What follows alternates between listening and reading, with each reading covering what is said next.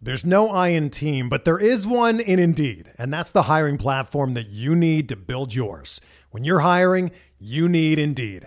Instead of spending hours on multiple job sites searching for candidates with the right skills, Indeed's a powerful hiring platform that can help you do it all. One of the things I love about Indeed is that it makes hiring all in one place so easy because Indeed does the hard work for you. They show you the candidates whose resumes on Indeed fit your description immediately after you post so you can hire faster. Join more than 3 million businesses worldwide that use Indeed to hire great talent fast. Start hiring now with a $75 sponsored job credit to upgrade your job post at Indeed.com/Blue Wire Sports. Offer good for a limited time. Claim your $75 credit now at Indeed.com/Blue Wire Sports. That's Indeed.com/Blue Wire Sports, and support the show by saying that you heard it on this podcast. Indeed.com/Blue Wire Sports. Terms and conditions apply. Need to hire? You need Indeed. This podcast episode is brought to you by Coors Light. These days, everything is go, go, go. It's nonstop hustle all the time. Work, friends, family, expect you to be on 24/7. Well, sometimes you just need to reach for a Coors Light because it's made to chill. Coors Light is cold lagered, cold filtered, and cold packaged. It's as crisp and refreshing as the Colorado Rockies. It is literally made to chill. Coors Light is the one I choose when I need to unwind. So when you want to hit reset, reach for the beer that's made to chill. Get Coors Light in the new look delivered straight to your door with Drizzly or Instacart. Celebrate responsibly. Coors Brewing Company, Golden, Colorado.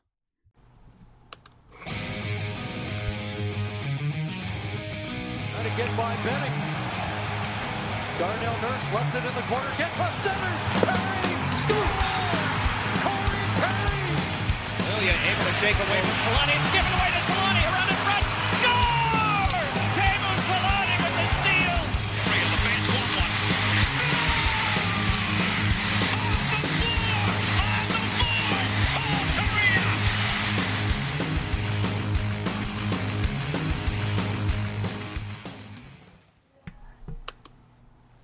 Hey everybody, it's another Forever Mighty post-game show. Pat and Eddie here to break down the Ducks 3-1 loss last night in Boston. What a horrible showing from Anaheim here tonight, Eddie. That game was probably just as brutal as the game before against the Rangers, if not worse. Yeah, this is what you want to wake up and talk about is not only a loss. I mean, it was against a good team, but a loss and then a boring game where the Ducks really didn't show anything. I mean, at least they picked up a goal, and it meant something, sort of, obviously for Josh Mahura. But, yeah, it was not a fun one to watch, and it's been two kind of regress games for the Ducks where they've gone back to what we saw earlier in the season where they couldn't put the puck in the back of the net whatsoever. I mean, you say the Bruins are a really good team, but the Ducks literally had, I think, one more loss than they did. They had pretty much the same wins, losses, and they pretty much had the same amount of points. The Bruins are top heavy. They had injuries. So, I don't know. I don't think the Bruins are as good as everyone was giving them credit for. I think the Pastrnak, Bergeron, and Marchand line is insane. But after you get beyond that, this is a team the Ducks pretty much should have beaten last night and just didn't show up to play yet again. It was a brutal showing for the Ducks. It's one of those teams that you play, and I think it's probably the most top-heavy team in the entire league. I was looking at the stats before the Ducks played them, and I think it was only Pastrnak, Marchand, Bergeron, and Krejci were the only forwards that had more than 10 points, except Jake DeBrusk, who had 12. And then everybody else was under 10. And then obviously on defense, it was Torrey Krug, who was the only one over 10 for defensemen. Yeah, they are probably the most top-heavy team amongst everybody. And even despite not having Bergeron, they seem to have just plugged David Krejci in there, and it really hasn't changed anything. Pastrnak and Marchand were pretty much, I think they were in on every goal last night, or pretty much. I mean, they were involved in every play. The power play was deadly because of them. If that line doesn't go, the whole team doesn't go. So I can see that's probably why their record is represented as such. I mean, Pastrnak and Marchand assisted each on Krejci's and Krug's goal. And then Pastrnak, of course, scored the first goal. So, yeah, the usual suspects as you go around. And Krug even assisted on Pasternak's goal in the beginning on actually a great play. But it's... I love the broadcast and all the notes that come out. Like, as if any of this shit even matters before the game when they say things like... Rask has a 1-6-1 record against the Ducks. Anaheim is won 9 straight against Boston. Anaheim is one of only 4 teams that hold an overall better record head-to-head against Boston. And it's like, that's supposed to mean anything going into the game. Nothing. It's like, it doesn't mean anything. Every game is a roll of the dice in this league nowadays. I mean, any team could come out and blow up any other team in the league, I feel like. It just, I don't know. So then they start Halak. Halak had to make some good saves in this game. It wasn't like the Ducks kept him completely out of the game, or you know what I mean? They actually put some pucks on net, but I mean, he had one brilliant save in the game, which we can get to here. But I'm going to go ahead and let you lead off on this one to break down the periods here. I saw pieces of the game. I wasn't able to watch the game in full, but I have thoroughly seen enough to know how well the Ducks played. Well, as you can tell by the fact we're doing a show the next morning, it's most of us missed the game yesterday, but it was a game that I guess you could say if you're gonna miss one, just like the Rangers game, you picked a good one to miss because it wasn't that great. First period, relatively, I guess, a carbon copy of the Rangers game where not much was going on. There was multiple shifts for Boston in the Ducks zone to start the game off, which we kind of expected. Boston generally is a pretty good possession team. Then Boston's top line getting into the game. Ducks just seemed to be unable to handle that line even without Patrice Bergeron in the lineup. Like I said, David Krejci just kind of blended into that top line, and it was really working out for them. Ducks get a couple chances. Sprong with some speed gets a tight chance. Nice to see him kind of showing that speed and awareness. He's been great since coming into the lineup. I mean, not maybe on the score sheet every night, but he's had 2 pretty big games, and he looks dangerous, kind of similar to how Andre Kasha looks when every night he just kind of looks like he's going to get something done. Yeah, no, I definitely has looked good coming back into the lineup. But, unfortunately, it's just in this first period, like you said, it wasn't a back-to-back. They had days off in between games. You would expect a more energetic team coming into Boston, especially with Boston being a wounded team. You could point to players that have looked good in the lineup here and there, but I mean, the execution's just not there all of a sudden. And this is why I was so cautious into not wanting to golf clap Randy Carlyle and give him all the big ups here that, he's the one who's changed the way this team's been playing. Teams are streaky. And things happen in this league that, are unexplainable. Like, remember Columbus went on that insane run. Was it a season or 2 ago? And I mean, Philly went on that insane run, but it can all flip so quick, and you just can't come into Boston here and not generate any scoring chances. It's brutal. I don't know if you saw like the actual chances for and against in this game. They just weren't good. The Ducks just looked absolutely terrible in each and every period. I feel like, I mean, they were outchanced in the first 11-4. And it's just not a good look for the Ducks. I'm not sure what has changed in between the Pittsburgh game and the last 2. Sure, it could be a small sample size, and they come back here on Saturday and play well against Buffalo, but that's yet to be seen. Yeah, it's kind of back-to-back games where the Ducks just haven't generated a lot of scoring chances, and they've been pretty much at the mercy of the other teams. With 20 seconds to go, I guess the real big chance for either team happened in the first period where Nordstrom feed Colby Cave off a 2-on-1. Not the 2 guys I guess you expect. Who? But John Gibson makes an excellent toe save, which is something you do expect from the Ducks. He stretches across, gets just a piece of it with his pad. Big play at the time. I mean, you're going into the intermission tied at 0. If Boston gets a goal there, it's a huge advantage for them going into the second period, especially when you're in their home arena. So a great save by John Gibson. Yeah, Gibby's had to stand on his head, and he's still getting that national media spotlight right now. People coming out and talking about his micro stats. You're looking at goals saved above average, which we kind of talked about a bit. And it's nice to see him getting the recognition, but it also just goes to show you how well he's been playing compared to his team. So another great save Yeah. there by John Gibson. Yeah, and that pretty much brought an end to the first period. Shots were 8-7 Boston. That kind of is typical for what type of period it was. Just not a ton of chances other than really Colby Cave's cross-crease chance in the first period. Ducks didn't really get anything going. They had 2 power plays, 0 shots, which is really what we've kind of seen from their power play lately. It hasn't been good. But man, that takes us into the second period where we're talking about how the Ducks power play hasn't been good. The Bruins has been the complete opposite, and the puck movement that they have on this power play, the 2 power play goals they get in this period, I mean, it's just ridiculous. I mean, the first one is for David Pastrnak. He scores off a spin pass from Torrey Krug. It's a great puck movement from the Bruins on the power play. Pastrnak basically has a wide open net to throw it into. John Gibson almost gets there, but it squeaks under the blocker and above the pad. But that's an easy one for Pastrnak, and the way he's scoring goals this year, he's got 22 now. He's not missing that one. So that's the difference in this game, and largely the difference in the last game against the Rangers. The Ducks special teams are horrible. They're absolutely horrible. How does every team in the league run their systems? Pretty close to the same. Everybody knows what's successful. Yeah. Everybody knows how to work a power play. Why wouldn't you just mimic those power plays? Even if you don't have the elite player to slot in that position, I mean, 9 out of 10 times, it's probably going to look better than what you're going to put together on your own trying to figure this out. Why do I feel like the Ducks keep trying to reinvent the wheel on their special teams? They just can't get them clicking, because if this Bruins power play can move around like this, if they can move around like 3/4 as good as the Bruins did, the Ducks probably would have potted a power play goal last night. And what a play there from Torrey Krug. That pass over to Pastrnak, and then Pastrnak all in one motion. There's nothing John Gibson's going to be able to do at that point, yet he almost did. And unfortunately, the Ducks find themselves down 1-0 there in the second period.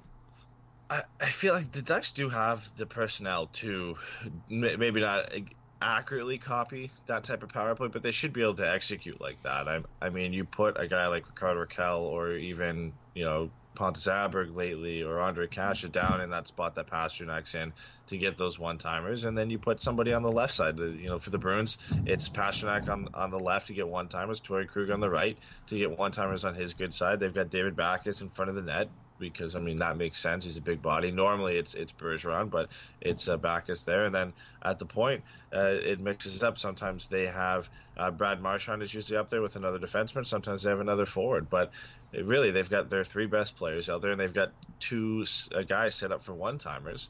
And they're just feeding those cross-crease passes. And you see it on the second goal from the Bruins as well. Marchand feeds Krug backdoor with a great pass, and Krug just one-times it into an open net on the opposite side. If they don't get you on the one side, they're going to get you on the other side. And again, it's these cross-crease passes that we see on occasion from Anaheim, but you see on like a nightly basis from a team like Boston, especially that first power play. These guys just play so well together; they know where to find each other. Yeah, I mean, but why? I agree with you. Why not mimic the best power plays? I mean, even if you look at the Washington Capitals, I've had this argument with people before.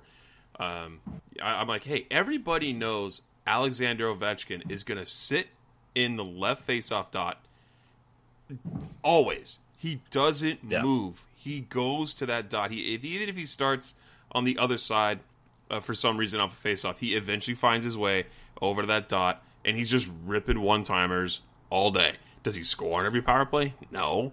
Is he dangerous every time he's out there? Pretty much.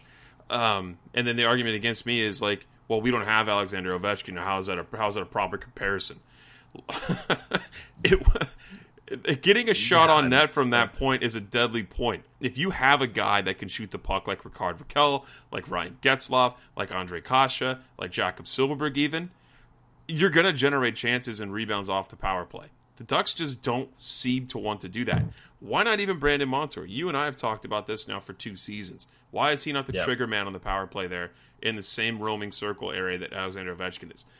Why do I feel like it's just never going to click here with Anaheim? They just can't seem to put it together on the power play. I don't know. I mean, I feel like a good setup, if you want to overload that top unit when Rickard Rakell comes back up, what you do is you get your 2 probably deadly point guys. It's not the best setup because you don't have a lefty, but you put Brandon Montour out there with Getzlaf at the point. You've got two guys who can move the puck. You've got two guys who can definitely one-time the puck from the point and get a good scoring chance because they probably have two of the best shots from the blue line on the team. Then you put Rickard Rakell or Andre Kasher, whoever you want, down in that Ovechkin-type slot.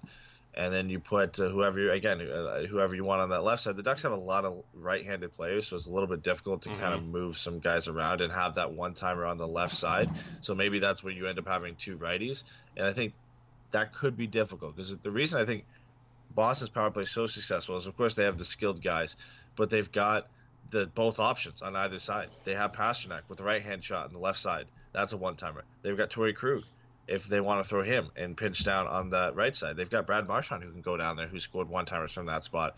They often have Ryan Donato who can score one-timers from that slot. And they've got David Backes, who's a righty, who will get shots from the middle of the ice. So they've got all these different options for one-timers. Meanwhile, the Ducks generally put 3 or 4 right-handed shots out there on the power play, and then you're only basically able to set up for one-timers from one side of the ice. So I can kind of see it, and even on the Ducks, they didn't have a power play chance in this period, but on a chance where Montour does get a cross-ice pass from Getzlaf, he's on the right side of the ice. He can't one-time it. He takes it in stride, kind of just shovels it on net, because that's really all you can do when you're getting a one-timer onto your forehand. Halak makes a great save. He makes a great diving glove save, but that's where you benefit from having a guy on that right side who's a left-handed shot who can just power it home. Mm-hmm. Yeah. Brandon Montour did get a great shot on that, and Halak made that glove. But, the Ducks they went 0 for 4 on the power play.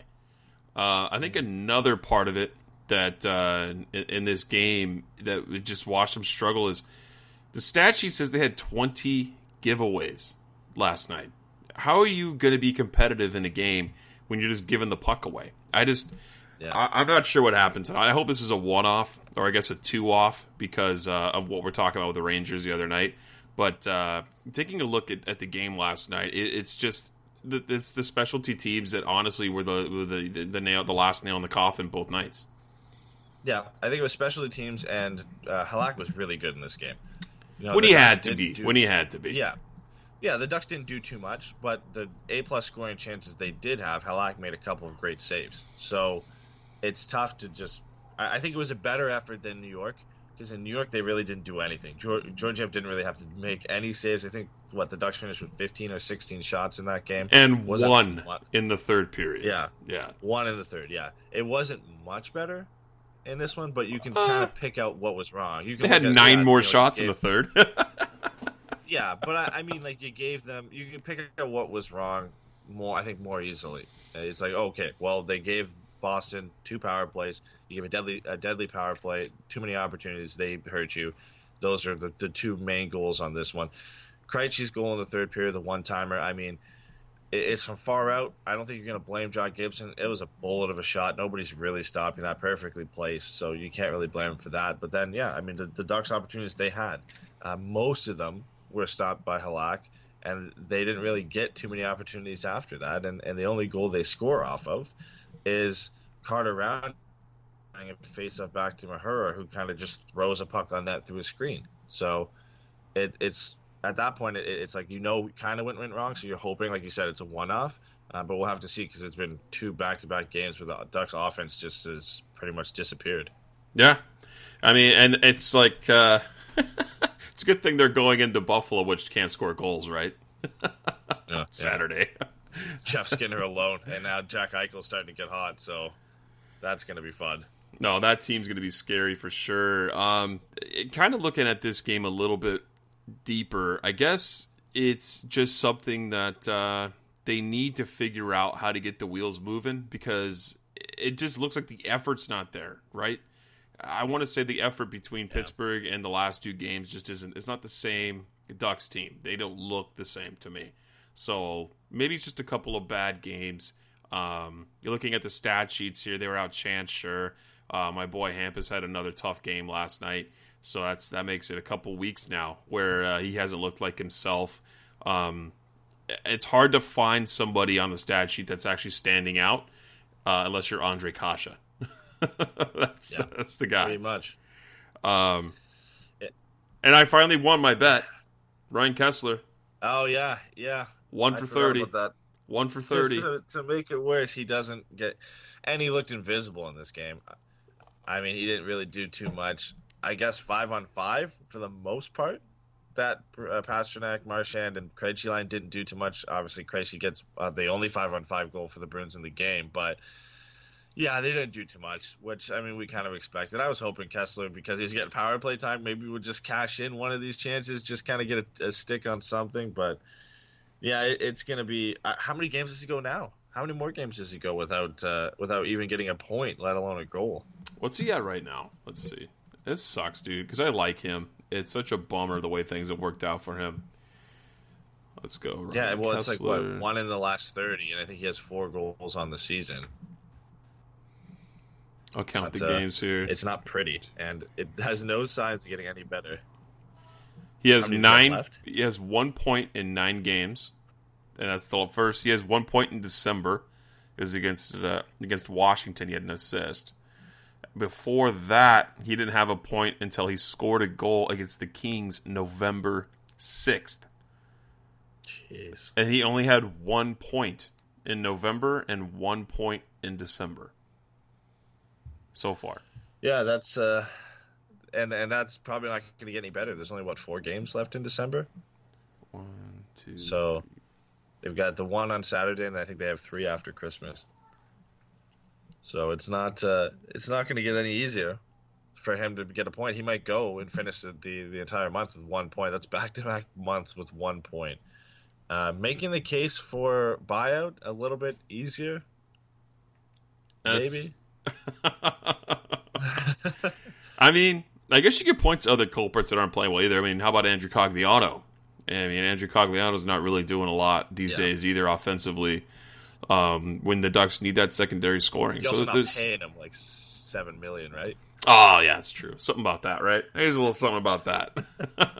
Yeah. Poor Ryan Kessler. I wanted you to prove me wrong, man. I know he listens to the show, so he'll be like, "Damn it, Patrick, you were right." Oh, yeah. I mean, I can't believe that you think I would get 1 goal in 30 games. So a tough go, man. Come out and score a hat trick in the next game now, just to prove you're wrong. Let's. Well, I want to get into one thing, because Josh Mahura, we kind of passed over, but he does get his first NHL goal. He's looked pretty good since coming up, right? He's been a decent replacement since Cam Fowler's been out. He hasn't really done anything wrong.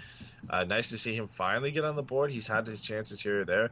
Probably not the prettiest goal, because he does just whip it on net through a massive screen and it finds its way in, but you'll take it. I mean, that's the only positive from this game, other than John Gibson having a pretty good night, is Josh Mahura finally gets 1, which is nice for him, because once Cam Fowler comes down, back, we kind of expect him to get sent back down. Yeah, no, it was just a seeing eye shot from Josh Mahura, but like you said, you take those when you can get them. And I mean, clearly he was well deserved of that. He's had his chances since coming up. I mean, you and I have highlighted smart plays that he's made on the defensive side of the puck throughout his time so far this season, right? I mean, picks his head up, takes a look around, then makes the the correct play rather than just racking it off the glass like a BX or whatever you want to say about a guy who just doesn't have it anymore. I mean, Josh Mahura looks like he is definitely going to make a name for himself in this Ducks lineup at least.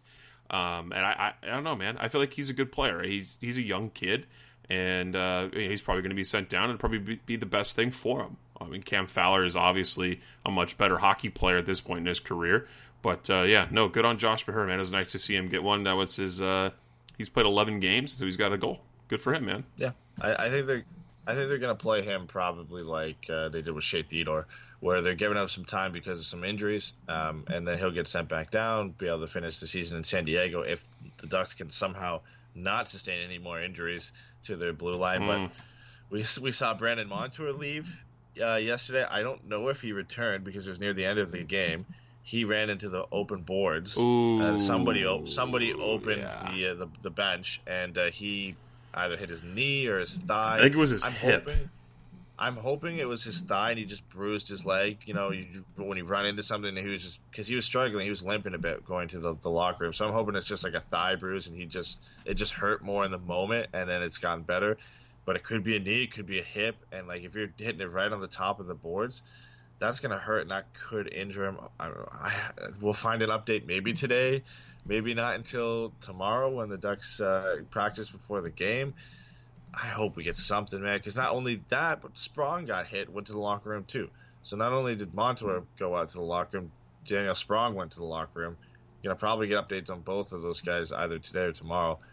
Just the Ducks' luck that they enter a game against another team who's dealt with injury problems and they lose 2 guys potentially. Yeah, I didn't really see anything. Was there anything in the post game from the Ducks about those hits? About like updating for injuries? Yeah, like I'm gonna go look through Elliot Teford's thing. I went to Twitter.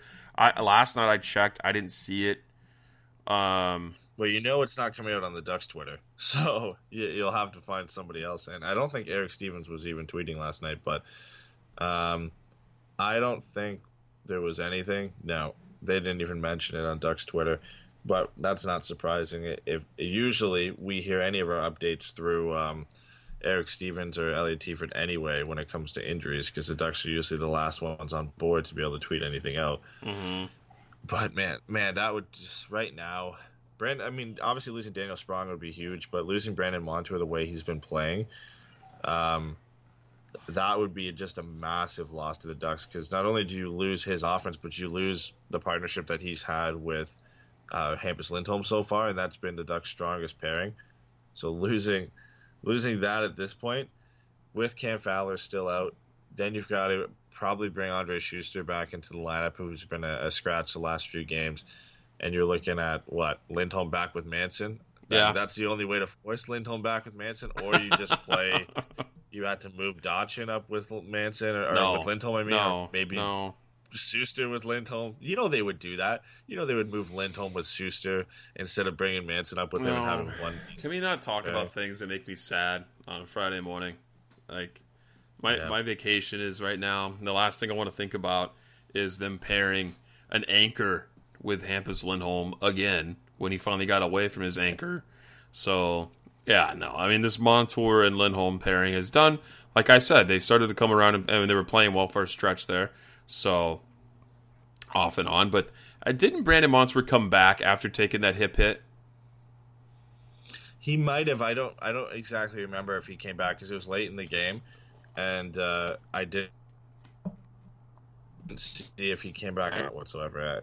And he can't really check his ice time to confirm that, because it was, I think, with a couple minutes remaining in the third period, so it's not like his ice time really suffered. He still played 24 minutes that night, so right. He might have come back. I'll have to double check, but I didn't see. I saw a tweet saying he went to the locker room, and since it was so late, you never really saw anybody say, "Oh, he's back on the bench now." So I guess we'll find out. If there's no news, I guess that's good news, right? Then it doesn't mean anything happened, and he must have come back and been fine. But that's just something I haven't really seen an update on yet.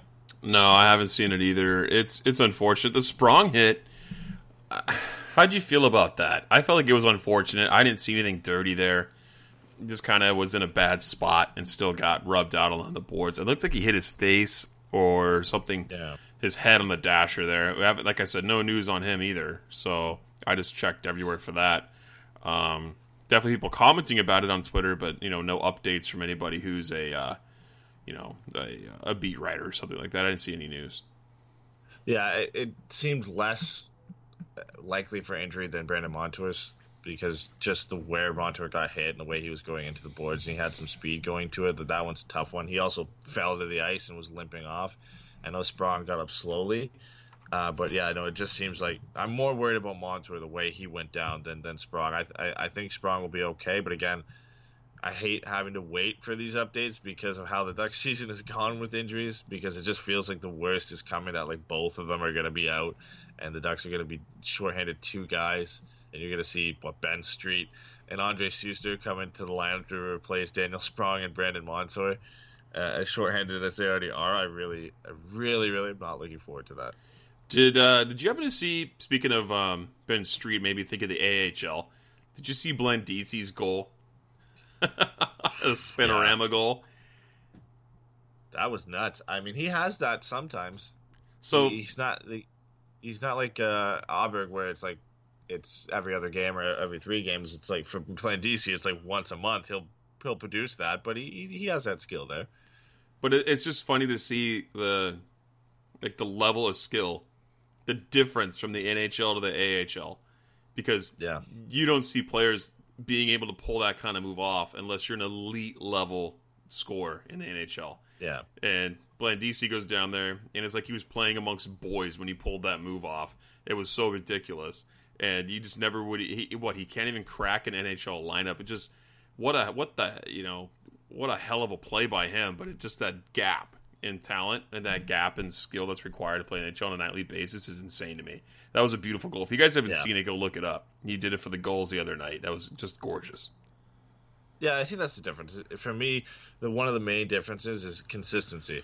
And, because we've seen Blandisi back when even was with the Devils and even for a time being, I know he hasn't played too many games with the Ducks, but he has that ability sometimes if he's up for it on a nightly basis, but there's some games where he just disappears, and that's why he's been sent back down. You won't notice him at all. He'll be given top 9 opportunities playing third line, and then nothing will happen. He had some pretty big opportunities originally in New Jersey, and just couldn't get it done on a regular basis. So that's why they ended up letting him go, and the Ducks ended up bringing him in, hoping that they could get that on a consistent basis, and they haven't. So I think that's the main difference. And you'll get guys like we've talked about, Pontus Aberg, who isn't really consistent, but he gets it done enough that he remains in the lineup, and he'll work his way up and down the lineup because of that inconsistency. But he's skilled enough that he'll find the back of the net that they'll be able to keep him up there. But I think Blandisi's just a little step down from that. Yeah, I mean, we'll see how many more games he gets to play up. Right, that's where he's going to be able to prove himself as the NHL level if he gets an opportunity again. Let's talk about your favorite part of December and the true reason why you give any shits about Boxing Day. And that's because the World Junior Championship starts the day after Christmas, and that's Eddie's favorite tournament. So let's talk a little bit about the news there. We've had a little bit of noise coming out of Anaheim as a certain prospect that we loved here at the time when he was playing up has been tearing it up. Yeah, Maxime Comtois, I think he's only played about 5 games in the QMJHL since getting sent down. He's been over a point per game there, so he's been playing really well. Then he gets the call back to Team Canada to go play for them at the World Juniors. He's going to be a leader on their team this year. And they had a tune-up game, I think 3 days ago now, against Switzerland. And he just tore them apart. I mean, it wasn't a great game for Canada. They barely won. They won 5-3. But Comtois had 2 goals, 2 assists. He led the team in hits. He was just killing everybody. I mean, he was literally doing everything for Canada in that game. He pretty much won them the game. And that's the type of tournament we're going to get from Maxime Comtois. He's going to be one of the most exciting guys to watch, I think, for if you're looking at Ducks prospects or even just players in general. He could be Canada's best player.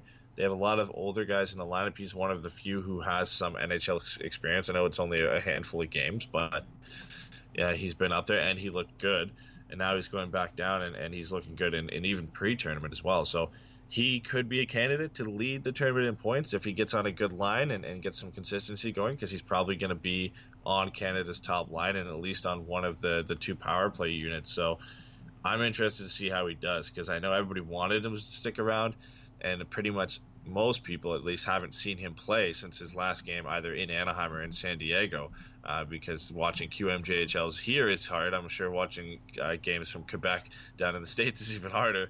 So it'll be Ducks fans' first taste of Maxime Comtois since he left. What about the United States? How do you think they're going to fare? I know we don't have anyone playing on that team, but I mean, do you look at guys like Oliver Wahlstrom, Joel Farabee, and then obviously Jack Hughes to stand out? But is that a dangerous team? Yeah, I think so. I mean, one thing you really need in this tournament, that kind of points to success, is if you have one of the best players in the tournament. That generally is a good thing, and Jack Hughes could be the best player. Yeah, he could be. He could be the best player in the tournament. Last year, Sam Steele was considered to be one of the best players in the tournament for Canada. He had a great World Juniors, and Canada ended up winning gold, not just because of him, but generally when you have the best player in the tournament or one of the best players in the tournament, you do well. And Jack Hughes is going to be up there. Oliver Wahlstrom could be one of the top goal scorers, especially if he's playing with Jack Hughes, because he's a dangerous goal scorer. And when you get a great playmaker in his line, that's going to be interesting. And like you said, Joel Farabee will be there, and a lot of young guys from their U.S. National Development Team system. On defense, a guy that the Ducks were expected to draft, and Steve Cornianos was talking about him when we did our draft preview last year, was Keandre Miller, and he'll be there for the U.S. the World Juniors. He's dominated in the NCAA this year, so he'll be a big point getter from the blue line for them. And then even in net, again, talking about the U.S. National Development Team, they've got Spencer Knight, who's been great and is projected to be one of the top goalies in this year's draft. So he'll be in net for the U.S. So they could be a really good team. I think it all lives and dies offensively through Jack Hughes, but we'll see how it goes. I mean, Jack Hughes with Wallstrom and Farabee is a pretty good top line. So if they could produce at any sort of level, I know we're talking to Ducks fans here who probably don't know these guys even as well as I do, and I don't know them as well as you do. So, but it's good to talk about good old America over here, to some Canadian kid who thinks Austin Matthews isn't that good. So just had to rub that in a little bit, but it's gonna be a fun tournament, man. Can we watch it online? Is there a way to watch it? Do they stream all the games? Because it's in Czech this year. So yeah, I'm sure you'll be able to find it. Like a lot of people, myself included, stream games through Reddit. So like NHL games. So I'm sure somebody will be streaming World Junior games. All of them will be up there. It's a lot easier to get. There's only usually about, I think, 2 games on at a time, and there's 4 games in a day.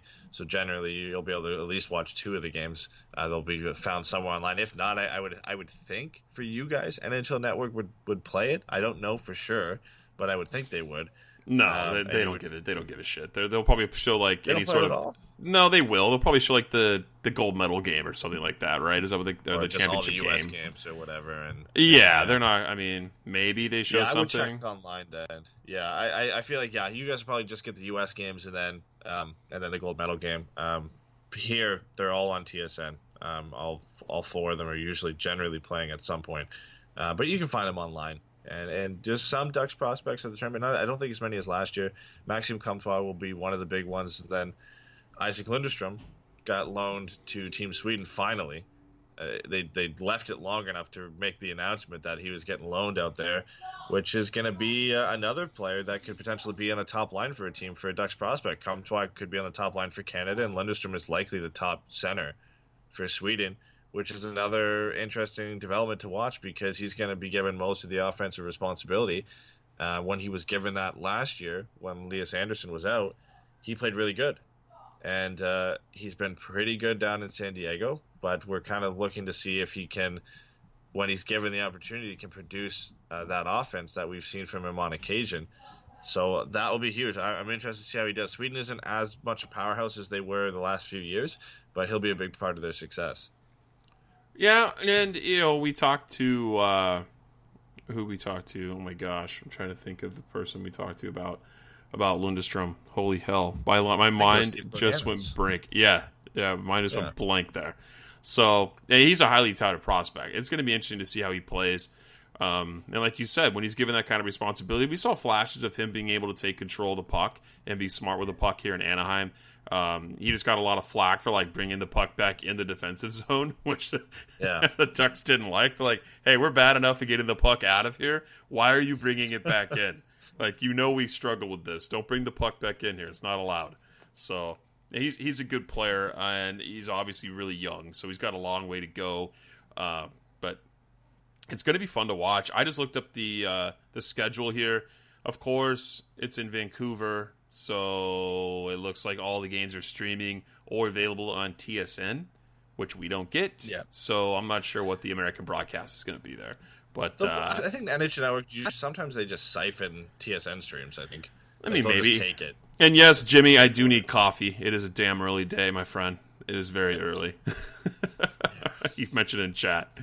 You got anything else here you want to chat about here real quick before we wrap? I mean, there wasn't a lot of team news on this trip. But we didn't have any injury updates. But we do have Buffalo coming tomorrow, which will be interesting. So, you got anything else you want to touch on tonight from last night? Rather, I think that's it. I mean, it was a pretty boring game. A couple bright spots here and there. Obviously, Josh Maher's first goal, but not much going on. It's a tough rebound game when you have to go play the Sabres. Normally, you would think, God, whatever, Buffalo Sabres, but they've been really good this year. Carter Hutton's been good. Linus Ullmark's been good. Somehow they've gotten good goaltending from a Hutton and Ullmark combo. Ullmark's made insane saves. I've seen that guy in the highlight reel. Holy hell. He made a Save of the Year candidate, I think, 2 nights ago. Against Donato, right? Against Boston with that glove? Oh, Jesus. Yeah, unbelievable effort from him. Somehow that's been going well for them. Rasmus Dahlin has finally started to pick it up, and he's been great lately. And then Jeff Skinner, 25 goals, I think, on the year for him so far. Funny thing enough is the Sabres just mutually agreed to terminate Patrick Berglund's contract because he didn't want to show up. Or I feel like they're saying, don't show up because we're not going to play you. Because they want to be able to get that money off, that $3 million off their cap hit, which they have now because he cleared waivers yesterday, so they can re-sign Jeff Skinner because they don't want to lose him the way he's been playing with Jack Eichel. Do you really think that's what they did? They told him, like, you can come, but we're not going to play you? I don't want to say because I don't know for sure. Because I would just stick it to him. I'm like, you owe me $10 million. I'm not going to light my money on fire. Like, why would he do that? But why would you not want to play? Like, why? Look how the Sabres are playing. Like, they're not a bad team. Why would you not want to go play? They probably said, if you come play, we're going to either barely play you, not play you, or play you on the fourth line. And he feels like he's better than that. I could see it being that. And then the Sabres just don't care because if they can agree to mutually terminate his contract, they get out of that cap hit. I think it's about over $2 million for the rest of this year, and then it's over $3 million for the next 3 years that they just wipe off their books. That's enough money right there to get Jeff Skinner signed to a new deal. They don't have to worry about infringing on any money they're going to use in the future for guys like Middlestat and Dahlin. Mm-hmm. It's huge for them. It's huge for them in being able to get Jeff Skinner back. His rumors are that he's going to want somewhere around $7 million. If he hits 30, he's going to hit close to 40 goals this year. Or more. If he hits 40, he can ask for whatever he wants. Do you think they're for real? Or is this the team this year that everyone looks at, they're like, holy hell, this team's amazing. And then you look at it and you're like, why? Or is it like, wow, they're really good and there's a reason why? I think they're for real. I don't think they're a contender. That goaltending's going to catch up with them. Yeah, no, for sure. They've slowed down after, what was it, a 10-game winning streak or something like that they had early on. They've slowed down a bit, but they're still a good team. They're still a better team than people expect. It's going to be tough to get anywhere in the top 3 by season's end in that division when you look at the fact that Toronto and Tampa are going to take probably the top 2 spots, and then Boston's going to be around there as well. It's really going to be tough for Buffalo to stick around there. They could get a wild card spot. I could still see them making the playoffs. And I think they're for real in the sense that, if they can re-sign Jeff Skinner, Jack Eichel and him have formed a really good partnership. They're going to be really good for the next few years as long as they stick together and play together. They have a lot of young players in their lineup, guys like Reinhardt as well. Middlestat, if he hasn't even played well this year. So wait for him to actually get comfortable maybe next year with Reinhardt, Sam Reinhardt as well. Rasmus Dahlin, he's only going to get better season in, season out. The question for me is this a year where the goaltending is just playing really, really good, and then next year, after the Sabres have their long run, is Carter Hutton and Linus Ullmark going to be as good as they were this year? That's the big thing. Yeah, and looking at their cap space right now, I pulled up cap friendly. Pominville comes off the books at the end of this year. That's $5.6 million. So I don't think it's a money issue. It's a strange thing going on between Patrick Berglund and the Buffalo Sabres, because I would want to be on this team. This team is going to go to the playoffs. I mean, likely, unless something disastrous happens, they're going to go to the playoffs. And they have all the money right now to sign Jeff Skinner, and why wouldn't he sign? He's having the time of his life right now. Unless he's like, I don't want to win here. I don't want to, I don't think we can win here. I think we're going to have a great run, but I'd rather be, off to a contender next year and make $7 to $8 million, because no one is going to be able to offer him less than 7 or 8. He's going to get paid stupid money, absolutely stupid money. He is, but to be fair, like he's pretty close to deserving it, right? I mean, 3 30-goal seasons in his career. Every season except 2. He's had over 20, and one of them was a shortened 42-game season. So he is a consistent 20-goal threat who has 30-goal potential. he's likely going to get career highs in everything this year. He's got 25 goals in 35 games. His career high is 37 2 years ago. I would bet money he'll pass that. He only needs 12 in the remaining games of this season. If he's playing with Jack Eichel, he's going to pass that for sure. He's got 12 assists. His career high is 32 in his rookie year. Might not pass that, but he's going to be 60 points. He's probably going to be 40 goals. He's worth it. He's worth the money. He's a good player. The Sabres, I think, right now, they're gearing up to be a very good team for a long time. They're going to be competing, I think, with Tampa Bay and Toronto in that division for the next 4 to 5 years.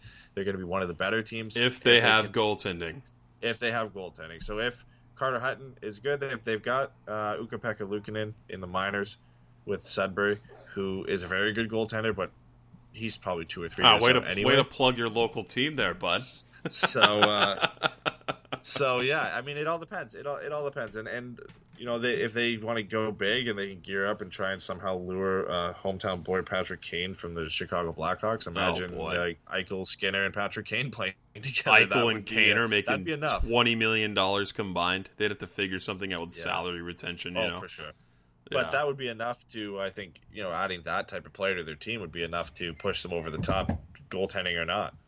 Yeah, no, I agree, man. I mean, they have some good pieces. I just want to see a goaltender come here that's going to stay and play really well. You know, that's going to be the big difference maker for Buffalo, because once Carter Hutton's once his skill is being shown as not a starter, that's when you're going to see the fall off. There's a reason he's been a career backup. He's 33 years old. If he was a starter, we would have seen it a long time ago. So Buffalo's got to figure something out in net. But I think right now they're just enjoying the ride, and we'll have to see where it goes for them. But they're a fun team to watch. It's just, damn it, I hope they have an off game tomorrow night, and the Ducks are able to capitalize on that, you know? Yeah, I really hope so, because we're probably going to see Ullmark, right? You think Hutton gets the start against Washington, and then we probably see Linus Ullmark, which, I mean, right now it doesn't really matter. They're pretty equal in terms of their play. It seems like the Sabres play better in front of Ullmark. He's got 7 wins, 1 regulation loss, and 3 overtime losses. His save percentage and goals against average are less than Carter Hutton, but they just seem to be able to pick up wins in front of him. Carter Hutton's record isn't bad either. It's 13, 19, and 2, which isn't bad at all. But maybe it's better to get Hutton. I don't know. We saw Hutton when we were down for the Korea game, right?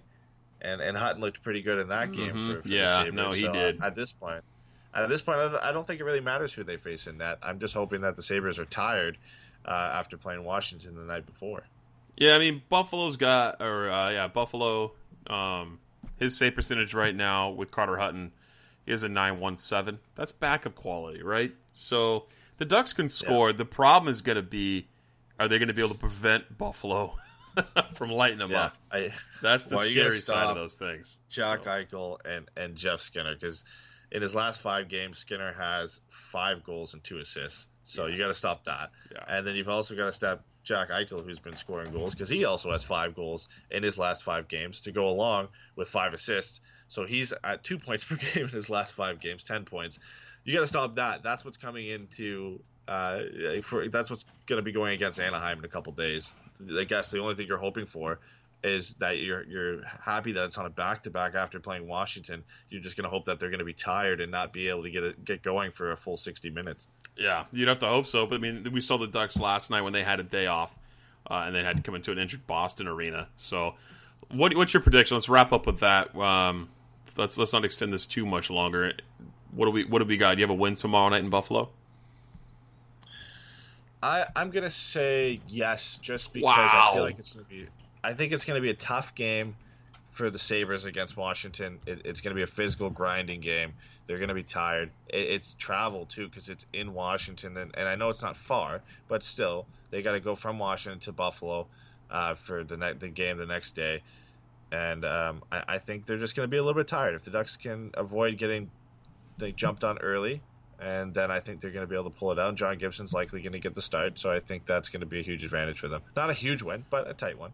Let's see what happens, man. That's going to be a goodie. I don't think the Ducks have enough to pull it off to prevent that line. That's like saying you're going to shut down Alexander Ovechkin, right? and the Ducks beat the Capitals, but it wasn't a tight game. It was 6-5 for crying out loud, and it was all third period.